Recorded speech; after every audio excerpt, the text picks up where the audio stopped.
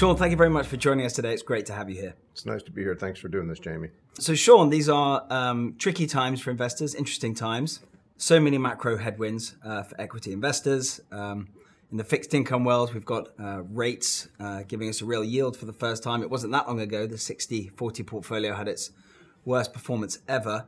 I just wondered if we could start by you giving us a bit of an impression about how you see markets today, how people should be thinking about investing in portfolio construction. Yeah, well, it's definitely a challenging time. I mean, the markets today in the U.S. in particular are being driven by essentially 10 names. And so if you don't own those 10 names in a significant way, you're going to underperform whatever benchmark you might be trying to track. And the disconnect between the relative return of, say, the market cap weighted indexes to the equal weighted indexes today is at historic levels, 1999, 2020 levels. And so it'd be interesting to see whether that market leadership can continue going forward, and those 10 names will just drag everybody up, or whether there'll be some form of reversal. I mean, generally speaking, I think, the market's still trading at a bit of a premium, somewhere like 20 times earnings. And you would want, in an environment where you're overpaying a little bit for stocks, you'd want it to feel like an environment that you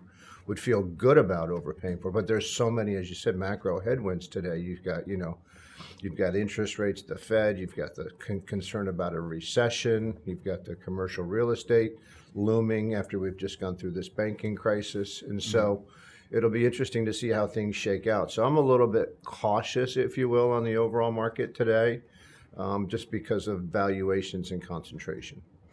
You bring up concentration there, which is an interesting point. I'm not so much of an indices expert, but are these big names getting too big now? Are these indices really just becoming momentum plays? Do we need to see more products out there where market cap as an issue is treated with a little more, it's just treated differently, because otherwise it just becomes self-fulfilling? Yeah, well, I guess that's one of the potential flaws of cap weighting, is that you wind up crowding out other names because of market cap. And these broader indexes are sort of, that used to be considered blends between value and growth, have sort of been moving or gravitating more closely to growth as opposed to what they were originally designed, which is sort of a broad look at the overall market. And so, we at Pacer, for some of the strategies that we run, we don't use market cap. We use the free cash flow yield a company generates, for example, on our value series.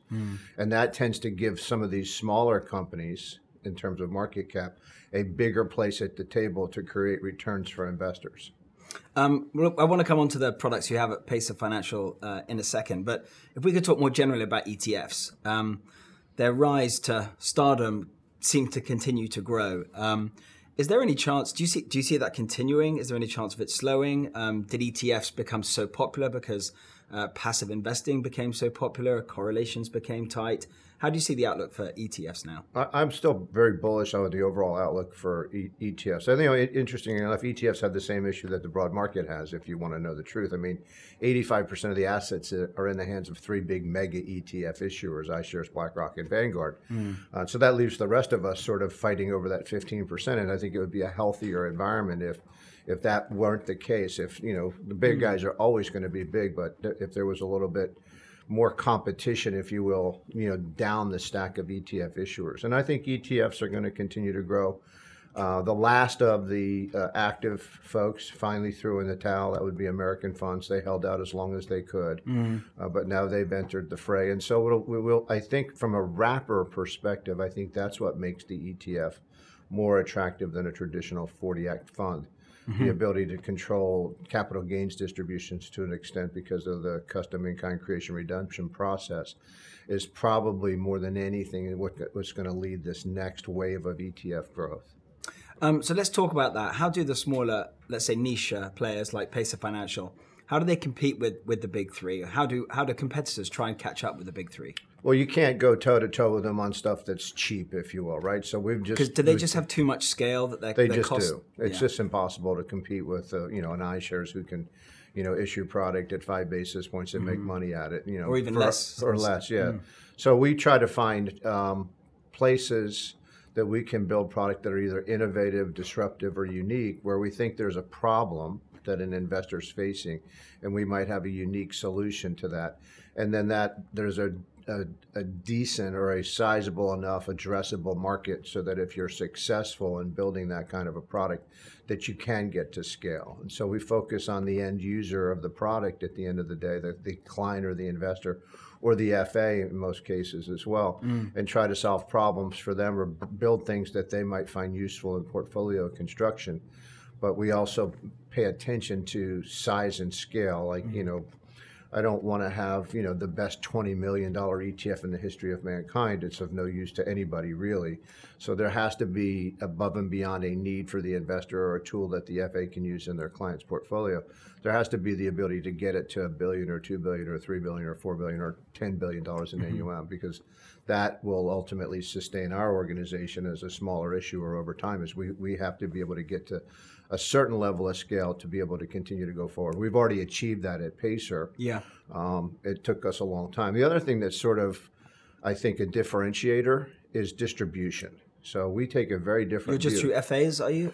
Yeah, we just focus on the FA for now, but we have a very, very big sales force relative to the size of our assets. We have almost 80 external wholesalers in the field, and we've got 40 or so internals. And so we focus on that distribution as a way to gather assets. It's very expensive to start that way, but if you're good at it... Very sticky, though, I imagine. If you're good at it, it provides that ramp to AUM growth, because you know that those people are out there every day working with FAs, and they're going to accumulate some level of sales. And so that's our approach, and that's what makes us different, that I think holds some of the other smaller ETF issuers back, because it is very expensive. Well, let's talk a bit about your product offering. I know you've got this very popular cows ETF. That's kind of like the star of the field. Can you talk a bit about how that product came about, how you come up with these different kind of products?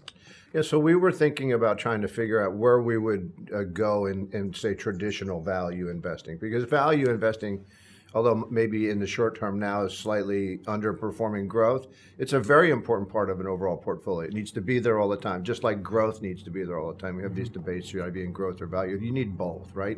So when we're thinking about value, and you think about how the market defines value, it's been really primarily based on price to book or low price to book. And so the composition of the stock market today is far different than it was 40 years ago. 40 years ago, it was almost 90% tangible asset based. In other words, the value of a company was based on things you could see, touch, feel, pick up, count, put a price tag on. Today, it's flipped the other way. So it's 90% intangible. So if you're going to use book, it's very difficult to analyze what's cheap. And so we work with... Because it's difficult to know what real book value is. Well, what is Google's book value? Is it because they own a bunch of servers or have a data center, or is it because they've refined, perfected, and monetized search? That's their real value. It's an intangible asset. So we worked with some folks on, we posed the question, what would you use if you didn't use price to book? And the answer resoundingly came back, free cash flow and free cash flow yield. So free cash flow yield is just, what do I have to pay in total to buy $1 worth of free cash flow? And so you can express that as a percentage or a yield. And so we took on this idea of, let's use free cash flow yield as a way to screen broad indexes like the Russell 1000, for example, which is what Cows uses. We just pull 100 stocks out every quarter that have the highest free cash flow yield. And there's a decent amount of turnover, because stocks will go up and the free cash flow yield will go down, or the free cash flow will change to the negative. And that approach seems to be, from a traditional value approach, a more, I would say, relevant. I don't say better, because I don't think my compliance people will let me say better, but I would say relevant to what's going on today. And it also, free cash flow yield also is like a divining rod, if you will. It points you to the parts of the economy, as the economy goes through these cycles, where all of the free cash flow is being generated. So, 4 years ago, we were overweight tech and the consumer. Today, we're underweight tech and the consumer, and we're overweight energy, materials, and healthcare. And so that rebalance on a quarterly basis keeps the portfolio wedded to what's really going on. And candidly, the success of Cows, and it's just not Cows, it's a whole family of cows. You've got small cap, calf, and international, and global. And we have a fund of funds, which we call Herd. So, Very good. So we had a lot of fun with the tickers. But that approach to investing has worked sort of exactly like we thought. And we worked with FTSE Russell initially on trying to test this out, and they were very, very helpful. And so we've had a lot of success with it. And so hopefully we'll continue to see, good returns and good asset growth in the value space. And then we've just now done the same thing on the growth side, by the way. So if growth, you don't use free cash flow yield. Growth indexes typically use sales growth as a big metric, but sales growth doesn't produce excess return over time. It actually destroys return, believe it or not. What produces excess return over time is free cash flow margin. So it's the free cash flow a company generates divided by its sales. And so if you look at CowG, which is our growth version of the Cow series, the 100 stocks we own have a 30% plus on average free cash flow margin. That means for every dollar's worth of sales, they're kicking out 30 cents worth of profits. Everything you say makes so much sense. It actually sounds like a very Warren Buffett approach to things. It's like, I will pay $1 into a company that's going to give me more than $1 back and proves it. But so much of today's market is just speculation on future earnings. It's show me the revenue and I'll give you my money. It just seems like a very difficult in market to invest. It's just simply on that. I mean, we're all looking at NVIDIA sales and seeing this company just blow the lights out. How do we, do you think there's going to be a point where investing just has to check itself and say, listen, we're speculating too much on where we put our money. We need to start investing on companies that are proven to give us profit. I actually think the opposite is true. I actually think there's a place for that, right? I mean, we're never going to get the boom and bust cycle out of the stock market because it's the participants are human beings. So our humanity is what's going to continue to drive the stock market to insane levels like we saw in the dot-com era, and some might argue today, with all these big tech names and NVIDIA, which I own, by the way. I think there's a place for that in a portfolio, but in a portfolio, it's not one thing, right? It's a mixture of things that you put in that portfolio so that when one's sort of going haywire, the other part of the portfolio, you can't look at it and say, well, how come you're not doing this, right? It's not supposed to do that.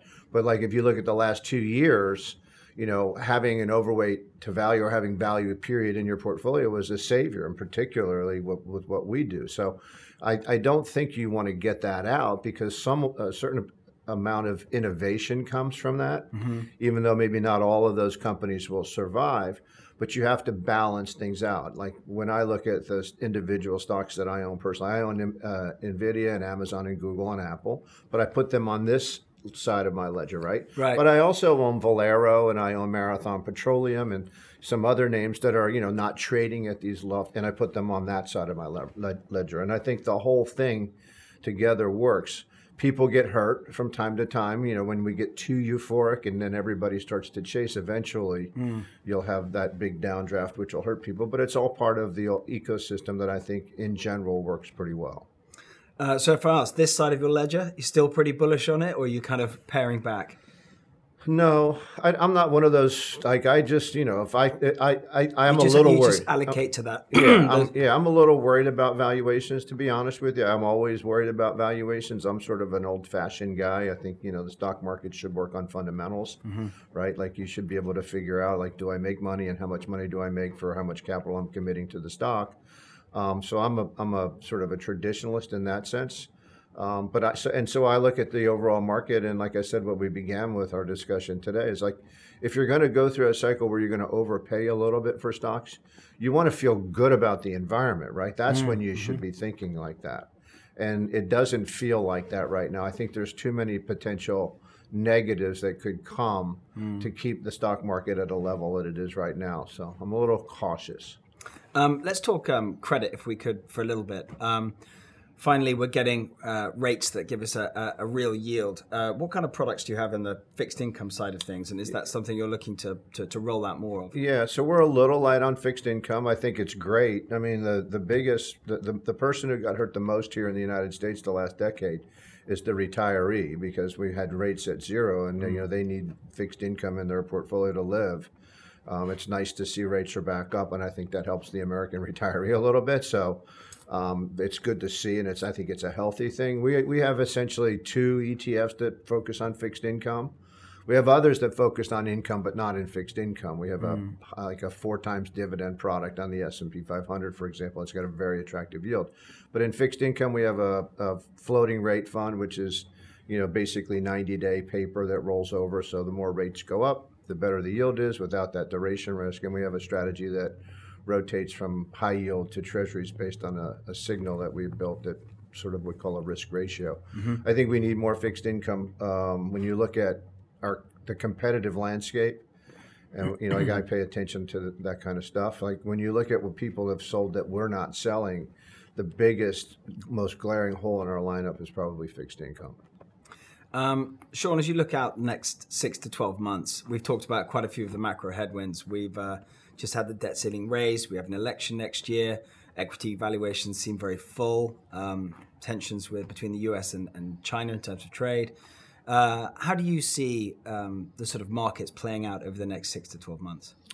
I don't know. I mean, I think there's people that are afraid of a recession. You know, there's two narratives that have proven to be not true for the last 12 months. All right. That we're going to have a recession. Well, the first one is that the Fed's going to stop raising rates. They're not. Right. They're going to keep raising rates until they get inflation under control. And that the second is that the speed at which they've raised rates is going to destroy the economy. And that hasn't happened yet either. Now, it could, right? You could start to see some of this employment numbers roll over. Sorry to interrupt, but why do you think that is actually? Because we don't want to believe that the Fed's going to do what they want to do because we want the party back. So it's a credibility thing? You know, I don't know. It's not. Well, the Fed doesn't have a lot of real credibility if you look at their track record. They tend seems to be less and less. They tend to be like a bull in a china shop. They break a lot of stuff when they implement policy sometimes, and they're not. You know, their track record on that side is not very good. But I think, and by the way, they were late to the party, right? I mean, you know, the inflation was 8% before they actually said, okay, maybe this is a real problem. So, but those two narratives have been true, you know, this entire time. If the economy stays strong, and it so far looks like that, and employment, you know, we don't have, you know, 6-7% unemployment, then I think it is possible that we could see not a recession or a very, very mild recession. What will be interesting to watch, though, is what the interest rate changes and what inflation is doing to companies' bottom lines, right? So we haven't seen the full effect of that because the Fed raised so fast. We don't have enough time to see what the impact of that was. And so the biggest potential risk perhaps might not be recession, might not be that unemployment will go up. It might be that margins will come down because the companies across the fruited plain, if you will, haven't fully digested that. Now, some are starting to get ahead of it a little bit by announcing some layoffs, so that might fuel the unemployment thing, or trying to cut costs in other ways. But that'll be the interesting thing: is do we see a robust earnings growth, or do we have non-normal recession, but an earnings recession as a result of what's going on here? Sean, you've given us so much to think about. This has been a great conversation, and thanks for your time. Thank you so much.